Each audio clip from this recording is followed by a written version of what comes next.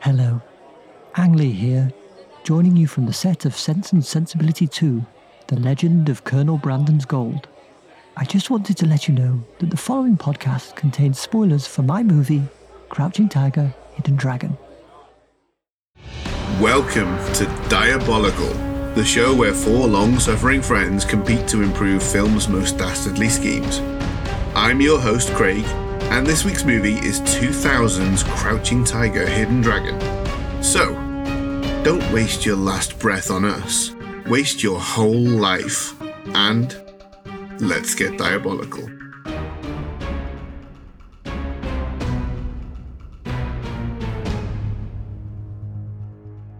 Welcome to this week's episode. As host for this week, I'm chairing the panel of peril, who will compete against me at the close of the show to come up with the best alternative plan for the movie villain of the week before we vote to name this week's most diabolical. As ever, I'm joined by three warriors renowned in their home prefectures. So, when I see your name, please respond with your preposterously long nickname. For example, I'm Craig, renowned in Carmarthenshire as Charming Northern Tortoise. So, Lord Manly Supreme, please respond with your preposterously long nickname. I am well known in the prefecture of Saitama, and my preposterously long nickname is Taro Kempei Obakamaru III. And can you tell the non-Japanese speakers what that means? Taro is a very common boy's name, like Bob. Kempei means guard, and Obakamaru means all-round stupidity. Bob Guard, all-round stupidity. Probably more like Bob the all-round stupid guard, the third.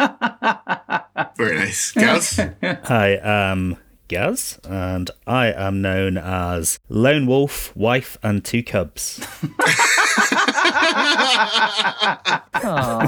He's a lone wolf. Finally, Adam. Buona stente. It's Adam. My long name is Zhifang Lai Jingji, which means very correct, gallant hero. Nice. Very correct, not just correct. Very correct. The best kind of correct. Just below technically correct.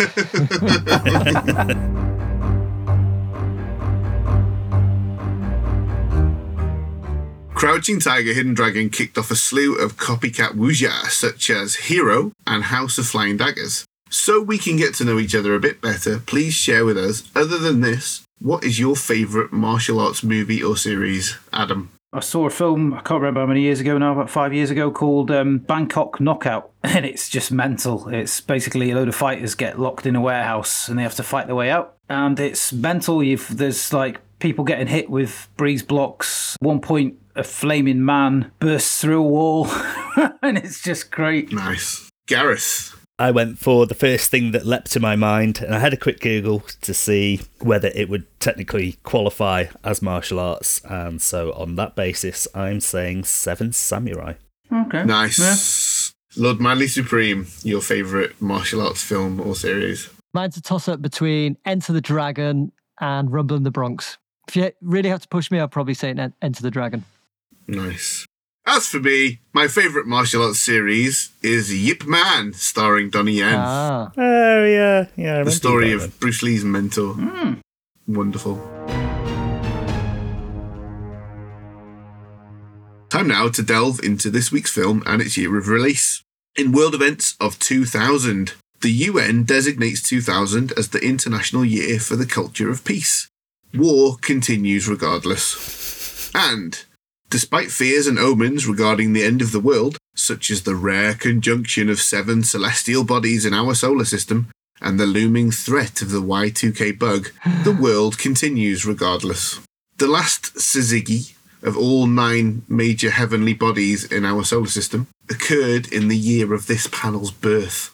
That's bad omens. 2000's Crouching Tiger, Hidden Dragon explores the tug of war and peace at the heart of a warrior, and the balance between desire and duty. Director Ang Lee, whose 1995 adaptation of the Jane Austen favourite had been a similar critical and commercial success, pitched the film to actress Michelle Yeoh as Sense and Sensibility with Chop Socky. The film lined up an impressive 10 Academy Award nominations, setting the record for foreign language films. Released that same year, Jet Li, who had passed on the role of Li Mubai, starred in Romeo Must Die. Other period pieces included Ridley Scott's Gladiator, and Mel Gibson's Patriot, and Hong Kong action was making its mark on Hollywood as Jackie Chan joined Owen Wilson in High Noon, and John Woo was throwing doves at Tom Cruise in Mission Impossible 2. But what did you make of Crouching Tiger, Hidden Dragon? Lord Manley. From a technical standpoint, this film might be the best one we've done so far. It looks amazing. It moves along really nicely. There are a few slight sags that I'll get into a little bit later, but visually it just looks fantastic. The CG still holds up really well. Yeah, I really enjoyed it. I rented it from Apple TV, so I got to watch it once and then it expired. But I really want to watch it again to really confirm my kind of opinion of it, because I think the last time I watched it was with you guys in probably the year 2000, and I haven't seen it since then.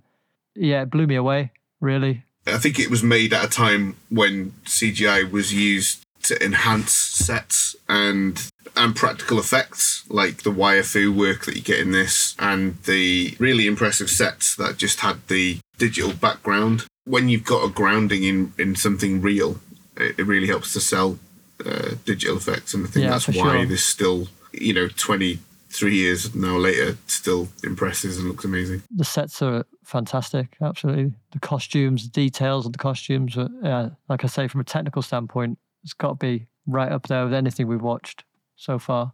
Nice. Gaz? Yeah, it holds up amazingly well for an over 20-year-old martial arts film, in my opinion. I think, thinking about it, may have been one of the first foreign language films I probably watched. Yeah. At that point, certainly in the cinema. Yes. Yeah, it's so good. Michelle Yeoh and Chow Yun-fat are they're amazing. So subtle, their performances, the little longing glances at each other, the silences, and the fights are absolutely incredible. That was basically how it was sold at the time, wasn't it? Yeah. Better fight scenes than The Matrix, which hadn't long come out. Yeah. Never seen anything quite like it before. Seen some things similar to it since, like you say, Hero and Kiss the Golden Flower and so forth, but nothing really has come close to it since, for my money. A couple of slags like Lord Manley Supreme said, which we'll talk about later. But apart from that, it's a near perfect film. Yeah. On the subject of performances, Cheng Pei Pei as well, who plays Jade Fox, all of that emotion plays out on her face at once. The bitter resentment, the kind of the angst, the fear that she's been surpassed. You feel her betrayal. Yeah, it's amazing. Yeah. Ziyi Zhang later on does a lot of the same facial expressions as her, and sometimes I look at her and I think you can see a resemblance between them, when she's being pursued by Li Mubai through the forest, especially. She just has a look of the Jade Fox about her face, and I was like, oh wow, it's full of brilliant performances. Adam, your overall thoughts of the film? I did the same as Lord Manley, but I didn't rent it. I bought it on Amazon Prime because I couldn't find my DVD within my bowels of my dungeon of DVDs. Yeah. £5 UHD forever. I know, yeah. So I was like, I think I'll buy it, because I think if I don't buy it, I'll regret it. And I'm glad, because, it was my line that I wrote down, and this really sums it up for me, is it makes the Matrix fight sequences look like Team America. Well, I don't know whether I'd go that far. Yeah, Matrix fight sequences are brilliant. They're good, but it's the speed and the fluidity of this. In Matrix, it's much more, stop, quick fight, showboat. Quick fight, showboat. Well, the difference. The difference is Michelle Yeoh. She's phenomenal. It's the wide shots as well. It's the fact they cover it wider. The Matrix, I think you'll find, I haven't seen it for a while, so it's just off the top of my head, but I think you'll find a lot more of the shots are close up. And that's because it's easier to have the cuts, isn't it? These are all taken wide. Yeah. So there's no cuts. It's so fluid. It's amazing. Not trying to shitmouth the Matrix. Yeah, I'm not distracting from the Matrix, because what the Matrix does for filmmaking and stuff like that, and the technical aspects of that are amazing, and the way they, with the bullet cam and all that kind of stuff, and all these different bits and bobs, brilliant. Yeah. But this, just from a sort of martial arts perspective, it's probably still is unsurpassed.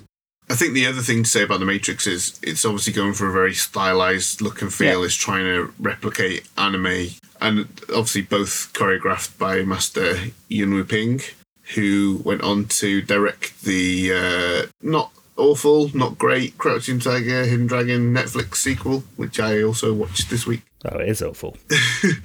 I thought it would be worse than it was. When it first came out, I put it on for roughly 4 minutes, and I know that because Netflix kept it paused in the same place. I watched a few minutes of it, and I thought, I can't watch it because it's in English, for one thing, which, for reasons we'll get into shortly, might have been preferable for some people. Isn't it overdubbed in English, but just done very precisely? No, it's filmed in English. Is it? Yeah, it's filmed in English, yeah.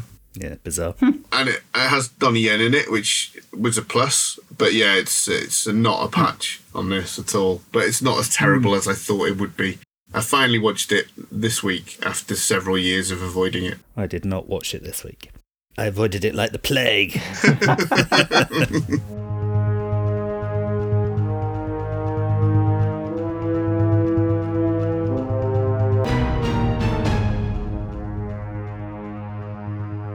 All right, we're going to be trying out a brand new game this week. 2 truths and a lie. I'll explain the rules, as you won't be familiar with them. I'll tell you 2 true facts about Crouching Tiger, Hidden Dragon, and 1 lie. And all you need to do is identify the lie. Well, that's a lie, because we played this before. And you said you won't be familiar with the rules, because we haven't played it before the last time as well. He's doing it on purpose, Gaz. You plank. Is he? Yeah, because the first 5 times we did this, I kept saying that we'd done the game before and we never had. Okay, fine. I withdraw my comments. Okay, fact number 1. In some Chinese-speaking markets, the film had to be redubbed because none of the 4 lead actors were able to speak Mandarin fluently or with a convincing accent. Fact number 2. The film's screenplay is based on the 4th novel in the Crane Pentalogy. The first book in the series is called Quick Fox, Lazy Dog. Fact number 3. In the first draft of the screenplay, none of the fight scenes are described. Instead, James Schamus wrote, "I will just inform you now that they will be the greatest fight scenes ever in the history of cinema, period." That sounds like something James Schamus would write to piss off Ang Lee. It was definitely based on the 4th book in that series. I don't know whether the first book was called that or not. The title sounds a bit dodgy. The title sounds a bit like the thing you write when you're typing out all the letters in the keyboard. Yeah.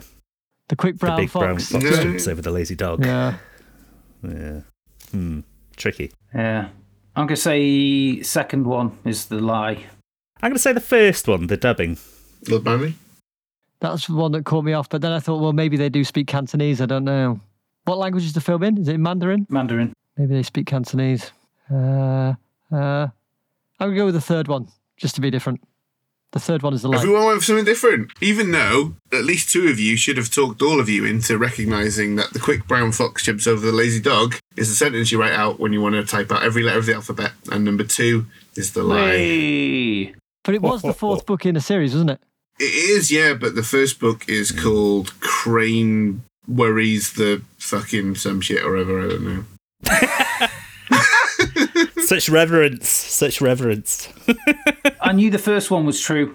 As in my research, I found that they did overdub it in some parts of regions of China because the Mandarin speakers in some parts couldn't understand the accents because Michelle Yeoh speaks with a Malaysian Mandarin accent. Chow Yun-fat is Cantonese, his first language, but his Mandarin isn't very good. And he says at some point in one of the interviews I watched this week, he said it's terrible or something, or it's awful. Yeah, he claims they had to do 28 takes of one scene because his Mandarin was so poor. And apparently Chinese-speaking audiences agreed. Well, it's mainly like, you know when you get an American actor trying to do an English accent and it's just like, ugh. Hello, mate. How are you? It's usually like that, isn't it? Hello. As I live and breathe. Yeah. And so apparently Chow Yun-fat is the Chinese equivalent of Dick Van Dyke. There's the quote. There is the quote. That is the quote, yes!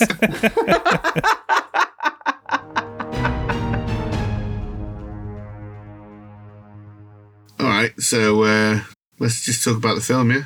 Go. Quite a small thing that I like about it is if you look at Hero and House of Flying Daggers and what's it called, Zhang Yimou, is that who directed those? His martial arts films, in any case, they've got sort of quite a glossy, more Hollywood sheen to them, whereas Crouching Tiger, Hidden Dragon, it isn't washed out, but it's more naturalistic looking in terms of the colour grade. So I think that it actually helps ground the more fantastical elements, like balancing in the bamboo tree at the end and so forth. It sort of balances everything out. Yeah, I know what you're saying there. Yeah, I know what you're saying there for sure. Yeah, it does look more authentic, doesn't it? Yeah, for sure. Because I thought you could have really, from the way the movie opens and everything, and you see like the little temple or whatever it is and stuff like that. You could think. Immediately thought it could have been shot any time. Could have been shot in the 70s, the 80s, or around about 2000. It's sort of timeless in the way it looks like. So I get where you're coming from with that. Yeah, and I think that's one of many techniques that's used to ground it. As Craig mentioned before, the sets with the colours as well give it quite a realistic grounding. So then, yeah, the more fantastical elements do feel more real. Yeah, I think ironically for a Western audience that would be unaware, the Mandarin is another thing that helps to ground it. I know that at the time I remember reading, probably in Empire or something, that the reason Ang Lee wanted to do that is because it's more traditional spoken Chinese and it would feel more period authentic. Obviously not to people from China, it didn't work out that way, but to my ear, it felt it has like a very formal sound, between that and the calligraphy and stuff. It all feels like a bygone era. Yeah. Have you all seen Sense and Sensibility? Yeah. No. One with Kate Winslet and Emma Thompson. If you enjoyed this, I would urge you to watch that as well, because it's also made by Ang Lee. Are they on wires? Unfortunately, there's not as much YFO in it. There's one famous scene, of course. I don't want to spoil it for you. Do they at least have a bit of bullet time? Hugh Laurie kicks the shit out of Hugh Grant. Crouching Tiger, Hidden Squirrel. Ang Lee's films, they're so varied. It's crazy. He's done the Hulk, he's done Sense and Sensibility, this Crouching Tiger, Hidden Dragon. Was it Brokeback Mountain his as well? Yeah. Yeah. The Ice Storm. Life of Pi. Lust Caution is a good one. Sexy espionage thriller. Ooh. Sexy espionage. Yeah, it's really good. I think it's set in World War II. You could never pigeonhole him as a certain kind of director, could you? No, I think he approaches every film on its own terms. You see, like, the way that his Hulk movie was stylized with all the comic book effects and everything, and the split screen edits. Like that film is that film. Yeah. He's never trying to put his thing on it. He's servicing, what the film needs, and I think that's really apparent in Crouching Tiger, Hidden Dragon. Oh, that's interesting. Do you have any standout sequences, moments, or dialogue from the film that you want to cover? My favourite sequence by a country mile is the fight between Zhang Ziyi and Michelle Yeoh in Sun Security, where she's just gradually getting more and more pissed off that she can't get a hit on her. Her weapons keep on getting broke to the point where she's just trying to smash her head in with Niam Park. It's so good. Michelle Yeoh as well, the fact that she is able to and does use every weapon in that place is just astonishing. It's amazing. My favourite weapon in that is the two hook weapons, which she starts using individually. Then she hooks them together and she's spinning them around and sweeping with them, and then she unhooks them again. And then what happens? The sword goes in between and she rips the hooks off the end, so she has to swap weapon again. God damn, that sequence is absolutely brilliant. That's a standout for me as well. And what I love about it as well is there's even time for a bit of comedy in there. She brings that huge metal kind of the heavy iron thing and she falls back. It had everything, that sequence. Yeah, it's definitely a standout. Yeah. I love that it's not afraid of comedy. Another great comic moment is just after Jen has trashed the tea house and all the guys are complaining about being beaten up, and they're like, "Who's this goo anyway?" And they explain, "Oh, that's her husband," and they all go, "Ah." That sequence in the inn where she beats them all is another highlight for me. Yeah. And again, there's comedy at the end when the landing just falls to the ground. She's standing there and it just falls. There's a few really great, just beautifully timed comedic moments. But the very best bit in that inn scene is where she jumps and spins up onto the balcony. Yeah. Wow. It's so good. Well, that was a scene where our eldest came into the room and he wasn't sure what we were watching, and he was like, "What the hell is this?" and started laughing because obviously it's all the wire work, isn't it, and stuff like that. I just said, "Sit down and watch it," and he stayed and watched quite a few of the fights until it got to a bit where it wasn't fighting. Then he left. So it was it got sort of sucked in a little bit, but he did think it was ridiculous. But I mean, he's 14, so he doesn't quite understand these things yet. Did you call him Elvis? Elvis? You said Elvis just walked into the room. Eldest? Oh, right, okay. Elvis walked into the room. The kids are saying a hidden dragon. Did Chicago Sun-Tribune film critic Dylan Slade watch this, by the way? No. Oh, my God. We finally got him a Fire Stick for Christmas for his TV because he can't get quite a lot of channels on it. So he's just been binging Sherlock. He's been watching fucking Family Guy. He's been watching loads of series that he hasn't been able to watch on his Todd. The other moment during that infight, I think it might be the thing that kicks it off, is she boots that guy through the barricade on the top floor, and the camera just follows him straight down through a table all in one shot. It's very incredible, very nicely done. The camera work on the rooftop flight is incredible as well. When they're running over the rooftops at the start, the way the camera sort of flies with them, just brilliant. It's stunning. Other great comedy is the guard at Surtees. He's got the thick eyebrows and he gets paralysed by Bo. Jade Fox. Bo, he's brilliant. He's a double for Chow Yun-fat, isn't he? Yeah. Which apparently is a tradition in wushu films that you have like a comedy double. Oh, right. I'm sure I remember them saying on the commentary, yeah. So they felt obliged to put that sort of character in. Because I thought he looked a hell of a lot like him, and it was.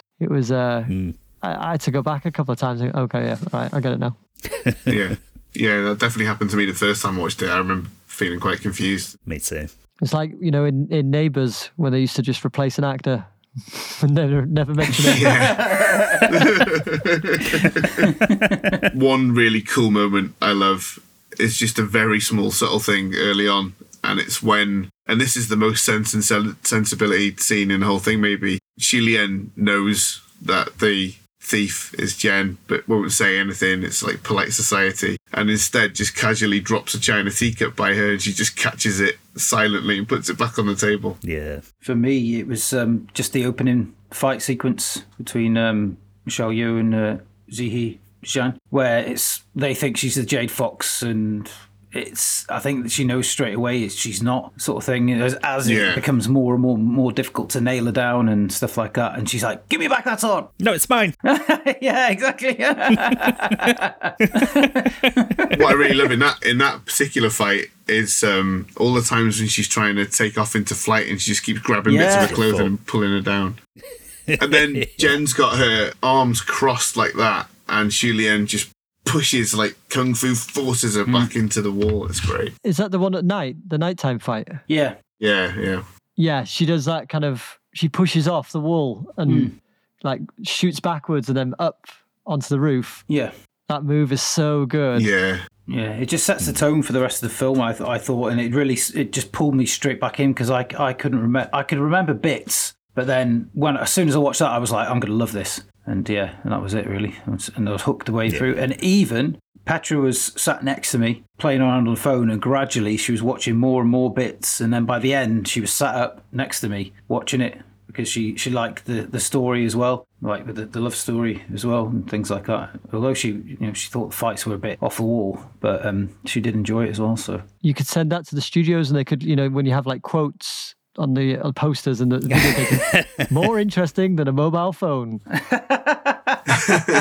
quite high praise these days. It is these days, yeah. I'll take that. There's one other little moment I just thought just looks so great, is when they're skipping over the water. It's when Jen's trying to escape. Li Mubai's chasing her. Yeah. And it's a really wide shot, but it just looks gorgeous, and it just, oh, wow, it just looks amazing. They're reflected in the water as well. I'm not quite sure how they did that, because it just looks so real and so great. I thought it was CG, but it just looked amazing. It just So elegant and I loved it. It's ray tracing, the reflection. Right. I was going to say that Ang Lee uses a very similar shot to that, reflections in water in Life of Pi. Yeah. It looks like it's looking down on a swimming pool, but then someone dives towards the camera and you're actually looking at reflections. He loves that shit. He fucking loves it. A couple of you mentioned that there were some lulls. I imagine we'll all have the same sort of things for this. Yeah. 3, 2, 1, and then say one word. See if we get the same word. Yes. You count for us, Craig. 3, Okay. 2, 1. Flashback. Yeah. Yeah. Christ, it goes on. Yeah. It's about 20 minutes and it just grinds the film to an absolute halt. Yeah. I understand why it's needed because the ending wouldn't be as satisfying if we didn't feel that connection, but still, it's long and it is right in the middle. It's weird. Yeah. What they should have done is got Sly Stallone in to edit it into a nice montage, a nice tight montage to tell us that story more economically. Push it to the limits. Past the point of no return. It's difficult because on the one hand, you have to buy that she would fall in love with her captor. Yeah. But also there's so many layers to that, which is, on the one hand, she wants to be free of her marriage and her sort of family commitments, her position in society. But on the other hand, she doesn't want to be owned by Lowe either. So to try and convey that in a montage would probably be quite difficult. Yeah. I mean, yeah, because freedom is her goal, right? The character's goal. I'm being facetious. I think 10 minutes is more than enough, if not 5. Rattle through it like a clickety-clacker at a football match. The first time I saw it really did disrupt the flow for me, but this time, because I've seen it like 6 or 7 times now, and I'm expecting it, I just kind of go with it these days. It's kind of hard to figure out where to shoehorn it in, though, isn't it? It's like it's got to be in there. Yeah. How do you get it in there and try and keep things interesting? But after all the excitement and the opening sequence and everything like that, and the first part, it's like it does throw the brakes on, and you are going through it, going, yeah, this is interesting, but I want to get back to the fighting. Yeah. Even though it's got a good few fights in it as well. So Yeah, maybe it would have been improved if they'd had a sexy fight in the bath with wires. He kept trying to fly out of the bath and it's like throwing pushing it sponges down each into other it. with big bubbles on them. Oh. That's just reminded me of Fat Bastard in the bath saying, I hope my wire team's ready.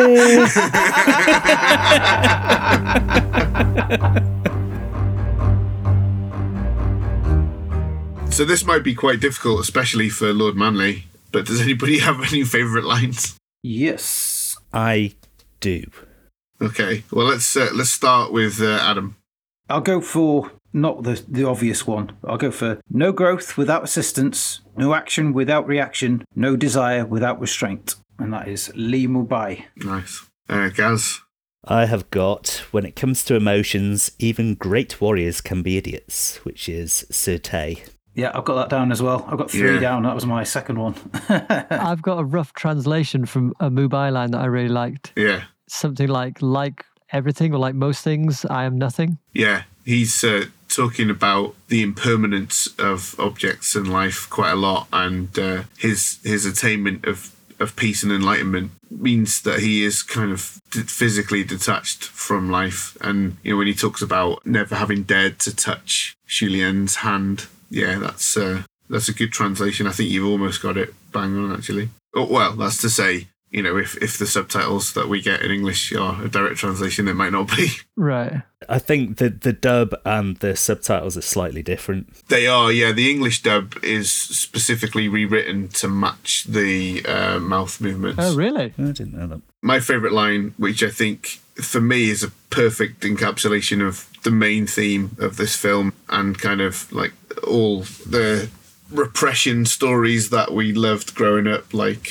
Remains of the Day and that kind of thing, which is stop talking like a monk, just fight. That could be the synopsis of the film. Just fight for your love and the life you want. Stop talking like a monk. I prefer to fight for my right to party, thank you very much. You're renowned for that, though, aren't you? Well, yeah. Here comes fucking party animal Gaz, people say. As I strut down the street in my cowboy hat. It's your kids I feel sorry for. You're standing outside the school gate. with party Evening, poppers. ma'am. Evening, ma'am.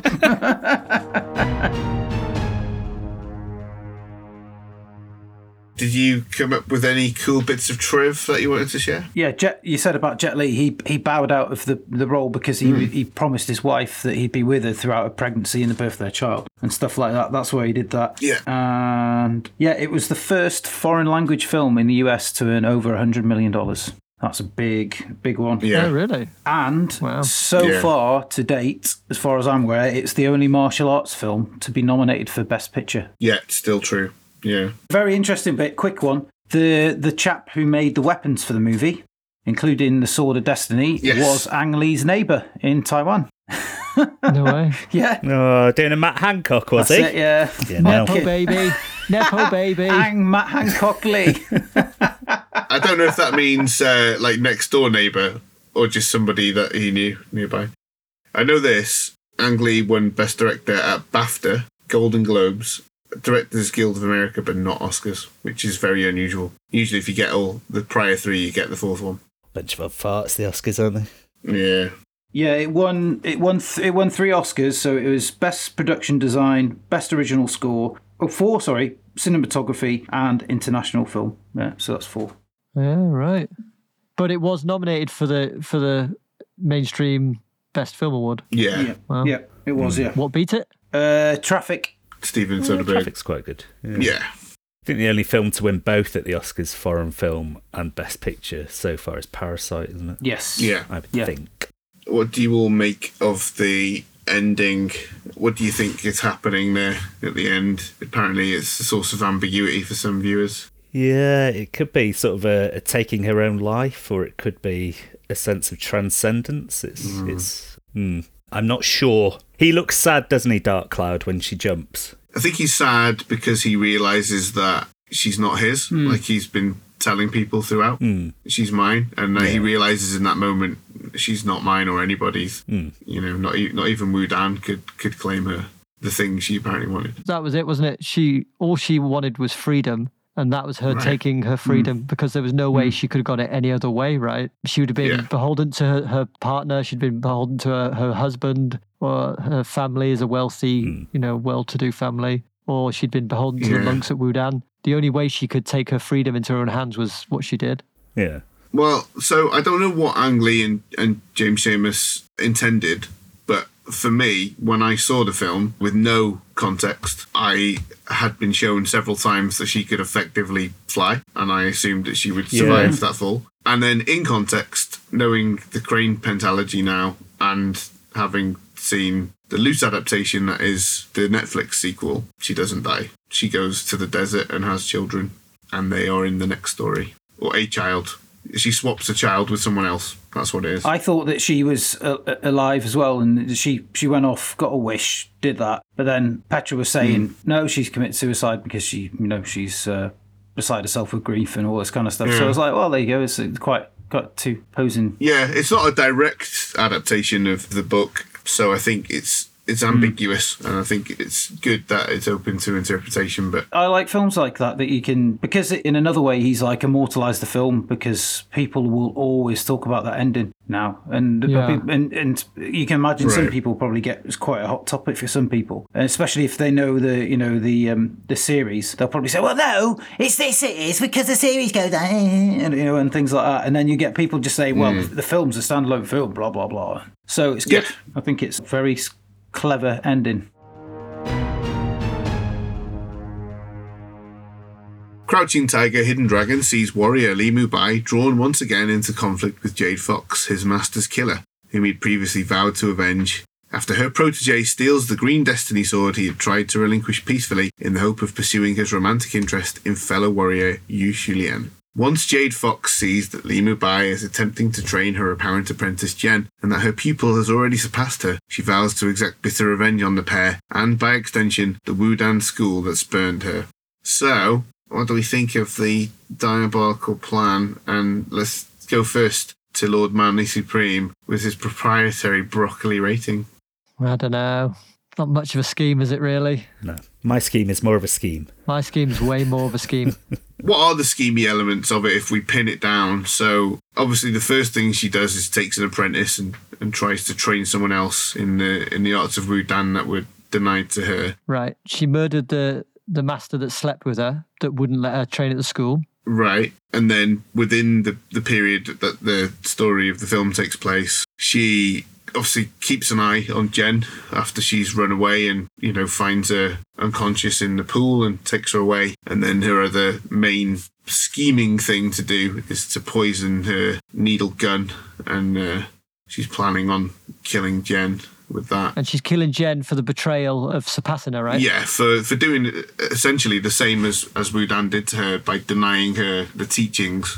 Although, of course, Jen understands that Jade Fox, she's not doing it out of spite or anything. She just understands she's not capable of understanding it and progressing any further. So there's not many elements that are scheming. I would warrant you that. I think it was quite clever that she hid in plain sight as the governess. Yeah. Yeah. So I'll give it a 5. A 5 for it. Probably right in there. That's fine. What about you, Adam? You haven't weighed in on this because you went to the toilet for a shit there. What did you? I'm not I've got good bowel movements, but I'm not that good.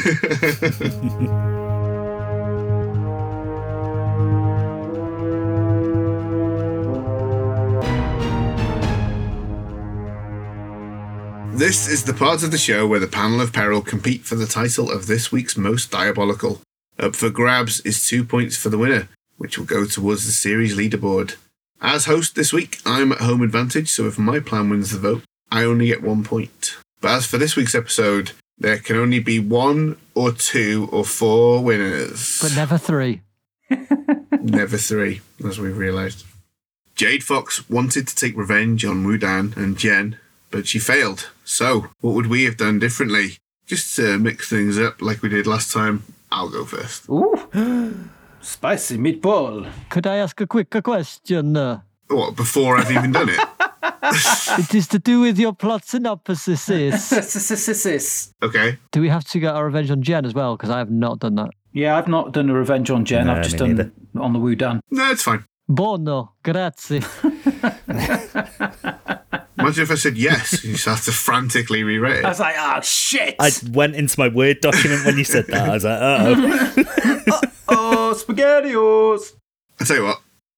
Jade Fox wanted to take revenge on Wudan, but she failed. So, what would we have done differently? Bonza, mate. Bonza. And just to mix things up, like we did last time, I'm going to go first. Ooh. Deja vu. Wudan is a whorehouse, according to Jen, brainwashed by the bitter teachings of Jade Fox. It is, we are shown, the seat of misogynistic hubris, with Julien sure that even Jen, skilled as she is, will not be accepted to study there. Despite Li Mubai's insistence that the things we touch are impermanent, we are shown more than once that he is not immune to the pleasures of the flesh. So, why not make Wudan an actual whorehouse? As Jade Fox, I recruit and train an army of women, using not only the Wudan manual, but also the Kama Sutra. Ooh. They spend several days servicing the monks. Nothing they don't want to do, just handies probably, because they're monks, so we'll take anything.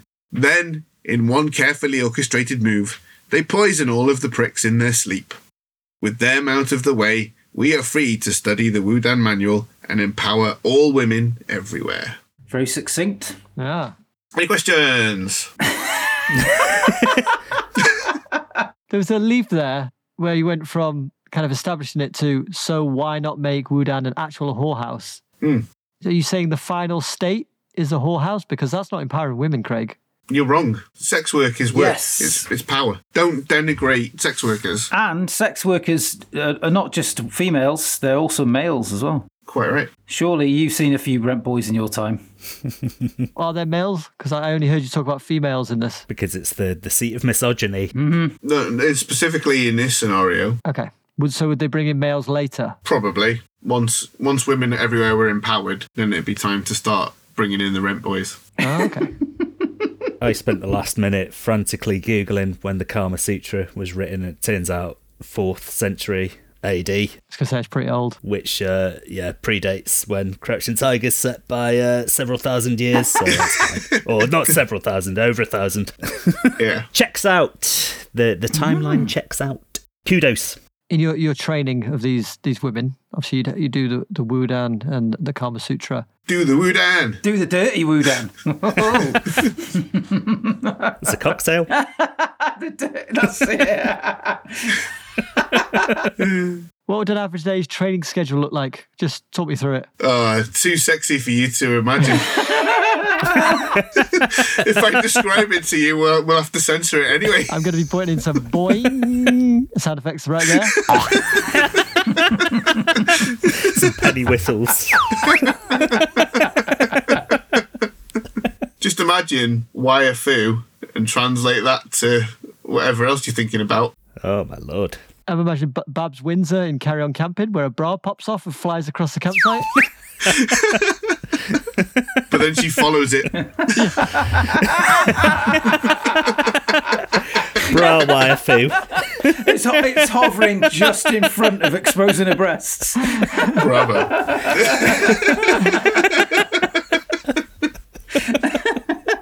Oh, my. Okay, so next up, let's have Lord Manly Supreme. Having spent years posing as a governess for a wealthy family, I'd use my hard-earned social standing to get a job running the staff at the Wudan Monastery. I'd do my job properly for a few weeks, learn the monks' routines, and keep my head low.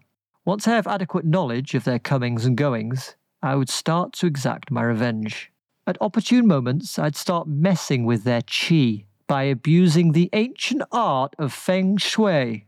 In the middle of the night, while the monks are sleeping, I'd place a mirror opposite the front door, causing all of the good energy that comes across the threshold to be immediately bounced back outside. Next, instead of completely cleaning the stoves in the kitchen, I'd leave almost imperceptible traces of grease on them. As we all know, stoves are centres of wealth, and the dirt would stop the wealth energy from flowing, and the monk's financial position would become more and more precarious. While they're meditating, I'd leave the front and back doors open, thus causing the energy to flow straight through the building without reaching all the rooms. Finally, and this is the real coup de grace, I'd make up the beds in the monks' rooms to have the beds and pillows directly aligned with the doors, causing the monks to get blasted head-on by energy while they're trying to rest. Can you imagine? In a matter of weeks, they'd be financially ruined and too sluggish to fight or make any meaningful contribution to society. Once the emperor catches wind of the monks' fall from grace, he'd have them disbanded and exiled for bringing great shame upon themselves, and I would finally be satisfied. All right. Any questions?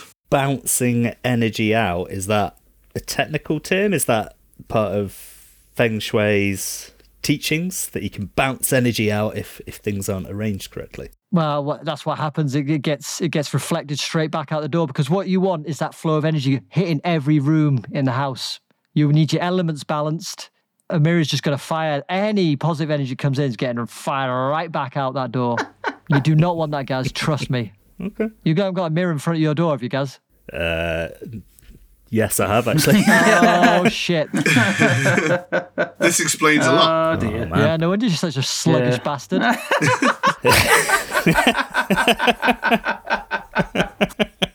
So it's good or bad energy doesn't really matter though. So as long as No, you got it's just energy. You want the energy coming energy. So it's neither. in. You just want energy. neither Yeah, good nor it's all bad. about energy. Okay. Yeah, feng shui. Okay. If you're looking for somewhere to put your bed or desk, like an important piece of furniture in a room, perhaps a sofa in a living room, for example, you want that diagonal away from the door. You won't want it aligned because you'll be getting blasted by energy. You want what's called the commanding position, usually in the diagonal corner from the door. You're Grandmaster in Feng Shui. It's just one of many strings to my bow. How many strings do you have? Oh, 4, So you're saying you're ukulele Feng Shui? more or less. So the monks are exiled in disgrace Yeah. because the Feng Shui's fucked up their wealth, their own energy, their qi. Can't they just explain that it was due to Feng Shui, or are they just completely unaware? You familiar with spice zombies, Gaz? Yes. All too familiar. Right. Well, basically, if your cheese fucked up, you're going to become a spice zombie. You might try and explain it. the Emperor will say, "Why has this happened?" And they'll go, because, and the Emperor will go, "Get out, you're exiled."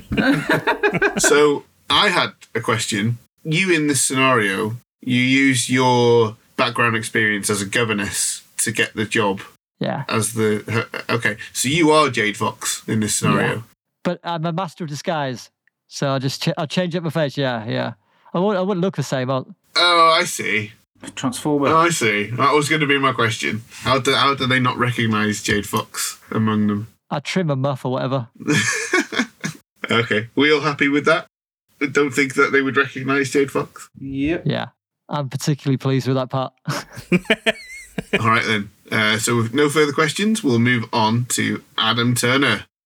Like all those that possess great power and skill, Li Mubai is graced with confidence, perhaps overconfident, maybe even arrogant. So it could be said for the Wudan also. Safe in the comfort of their temple high in the mountains and brimming with a confidence only deadly martial arts could bring, they sleep easy. Only they shouldn't. Revenge is a powerful motivation, and Jade Fox now has the deadliest weapon there is, Jen Yu.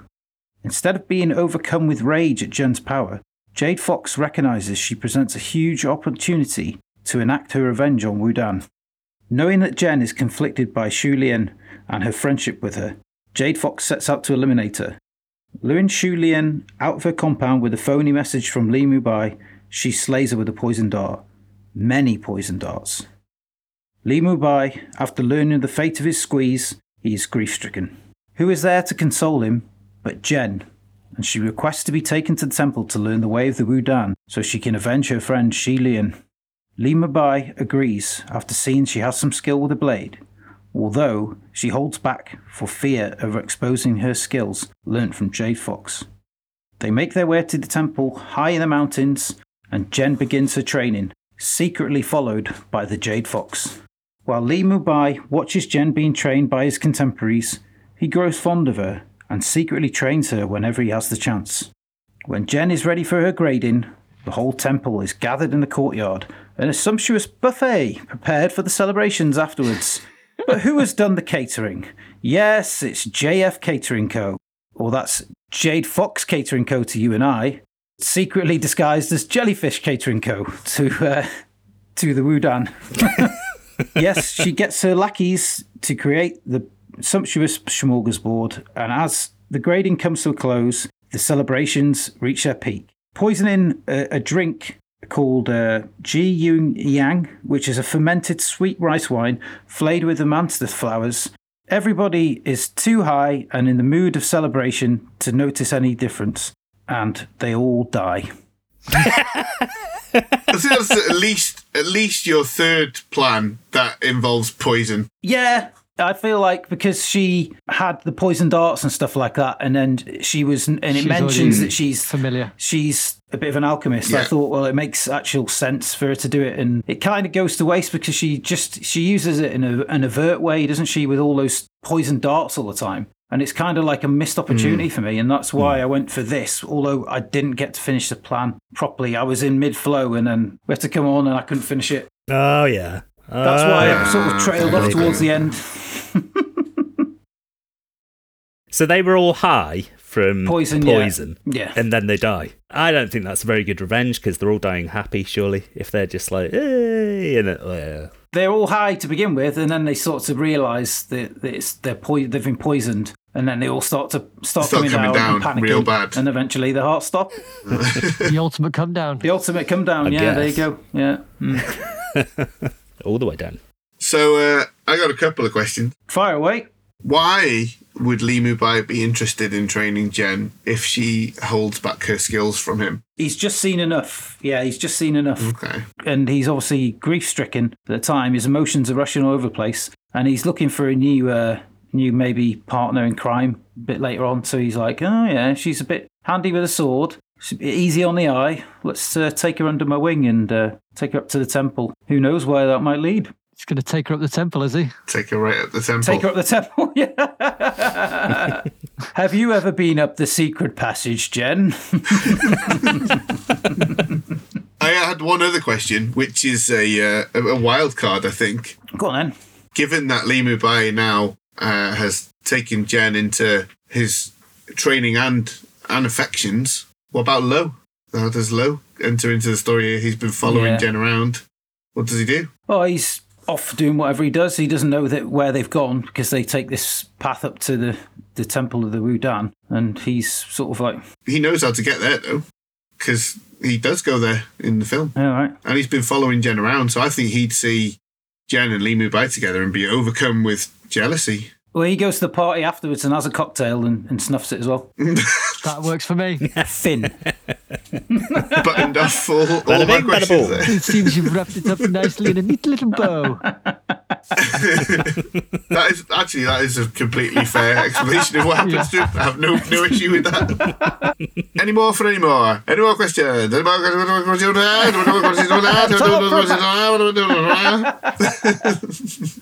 Time then for Gareth's plan. He was very muted last week. Has he returned to his antics? What was last week? I can't remember now. It's just your really sensible plan last week. That was just the Simpsons. one day. Well, I'm slightly annoyed that Adam's gone before me, but here we go. Jade Fox's hunger for revenge against Wudan is mostly sated by her murder of Li Mubai's master. Mostly. After taking up with Governor Yu and secretly taking Jen Yu as her apprentice, she has the opportunity to train as a member of the kitchen staff and takes it up. As she is illiterate, Jade Fox commits her favourite recipes to memory, lovingly preparing meals for Jen and Governor Yu on special occasions or when travelling. Her favourite meal to prepare is a traditional noodle soup. In a large saucepan, heat 500 ml of chicken stock and bring it to a boil. Keep near boiling point throughout, around 99 degrees Celsius, and serve at that temperature. Add 200 grams of finely chopped green onions. Now we're talking, aren't we? Now we're talking. Add 100 grams of bok choy or Chinese greens. Add a good splash of light or dark soy sauce to taste. A little bit like Percy Pepper and Susie's salt, isn't it, Soy sauce, We like a bit of that, don't we? Add 20 ml of that old favourite oyster sauce. Add a generous helping of noodles right into the soup. Oh, delicious. Just smell it right now. You can smell it, can't you, Lovely. Once cooked, serve and enjoy.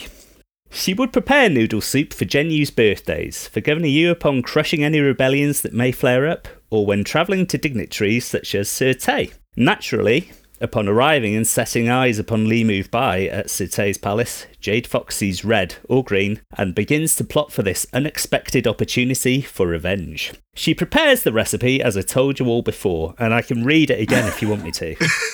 Please, no. No? I won't, I'll leave it. And awaits the arrival of the honoured guests. Jade Fox cannot risk physically serving the food to the guests, as Li Mubai would surely recognise her, and so she hands the bowls of soup to the waiting staff, specifying which bowl should be placed in front of which diner.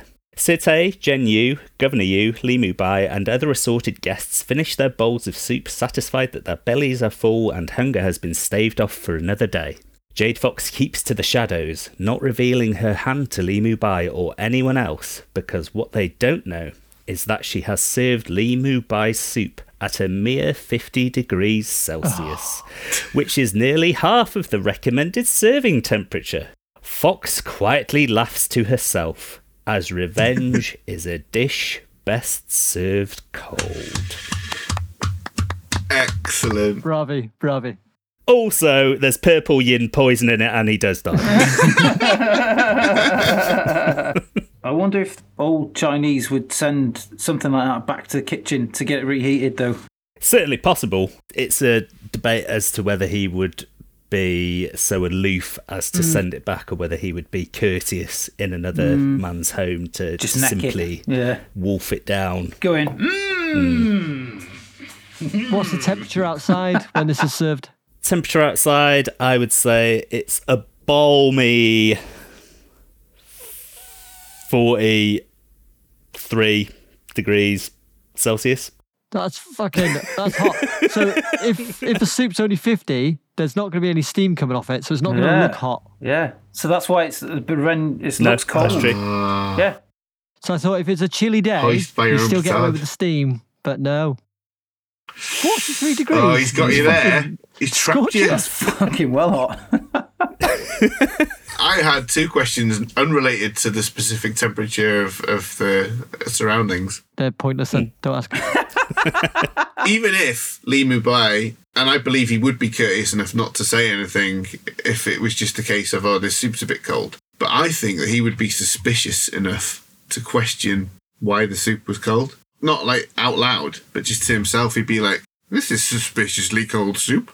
And he'll look around and maybe see Jade Fox hiding. And let's just say, for the sake of argument, that he doesn't and he eats it and he dies of poison. Well, then Xu Lian's going to find out who did it. Because the chef specifically told the staff who the bowls should go to. Yeah, but when Li Mubai dies, she could just run away, couldn't she? Just leg it. I'm just running away. I've done my stuff. I'm leaving everything behind now. Even Jen. Leave Jen behind. Did she want her revenge on Mubai? I thought it was the Wudan monastery and the monks there. Yeah, he's one of them, but... Yeah. Why is she targeting him? That's the opportunity that presents itself. Ah, okay. Right, okay. They happen to arrive at the same place, Satay's palace, as in the film, and she's just like, right, I'm fucking going for it. Here we go. And then I'll run away at the end because that's the only logical thing to do. Yeah. Now I see why you specifically were interested in whether or not you had to take revenge on Jen. Because I guess after this, if she does run away, that's kind of fine. But if she stayed around with Jen, she'd still encounter the same problem of Jen becoming her superior. You could just soup her, couldn't she? She could just super. Hey, look, what I did was I based my entire plan around revenge is a dish best served cold, and I worked my way back from there. I know, yeah. I know. If you'd left it there and not gone for the poison at the end, I would have had fewer notes, because I thought that was great. Yeah, I thought you were going to leave it there, and it was fabulous. Damn your eyes.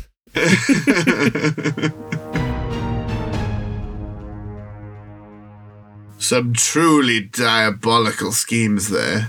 It's time to cast your votes, and please remember, you may not vote for yourself. All right, so, Adam, who is your vote for? Well, it's a very tough week because each plan had upsides and downsides, but I had to pick one that was similar to my own, so I've gone with Gaz. Ooh. All right, and Gaz, who gets your vote this week?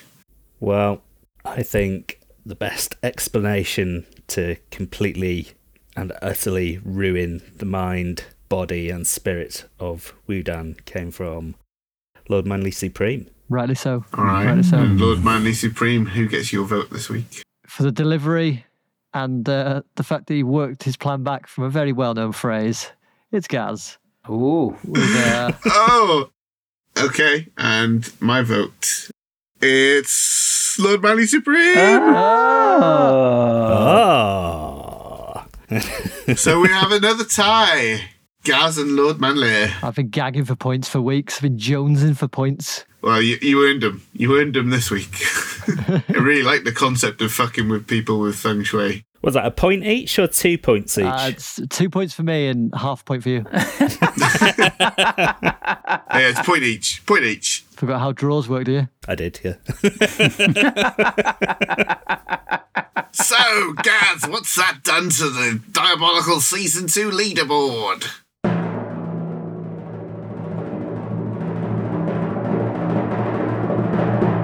Well, no change in positions from last week, but a change in points, obviously. So in the lead with 7.5 points is Craig. In second place with 6.5 points is myself, Gaz. Whoa. And in joint third with 3.5 points each is Adam and Lord Manly Supreme. Ooh. So that is a change in position. I'm now joint third. I was rock bottom before. Yeah. Yes. That's true. I apologise. Yeah. Rising up. I'm back on the street. Did my time, took my chances. I can feel I'm getting closer. Next week, Gaz will be hosting. Tell us, Gaz, what film will we be improving? We are going to look at the filmic spin-off of one of my favourite British comedy shows. On the buses? Not quite. We're going to be watching The League of Gentlemen's Apocalypse. Yay! Oh, there's going to be some impressions. I can see it coming now. Ho, ho, ho, ho. You're my wife now, Dave.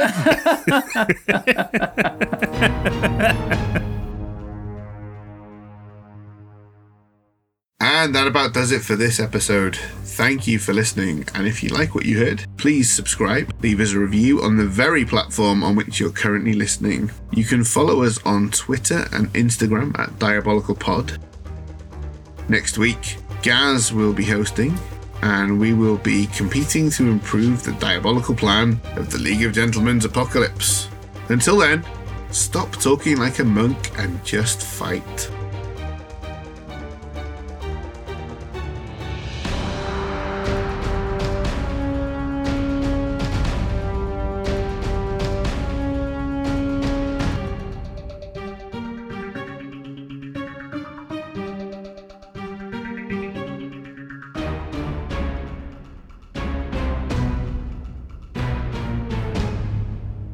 Everybody was kung fu fighting.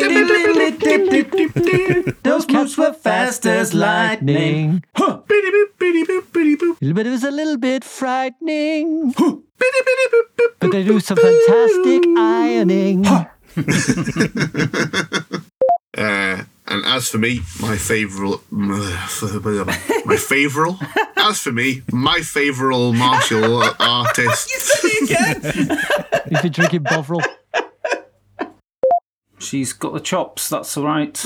Oh, she's got chops. Oh, some lovely chops. Fucking chops on Oh, her. I love what I like. Lamb. She's got it all. Simply the breast. Ang Lee sold it to wasn't it Michelle Yeoh? He said to her, it's basically Sense and Sensibility with martial arts. Yeah, I said that in the intro. Sorry, I didn't catch that. Yeah, he did. Yeah, don't act like you found that out on your own. I've got that in my notes here, so Yeah, I noted it down during Craig's intro. I've got more notes than that, you pedants.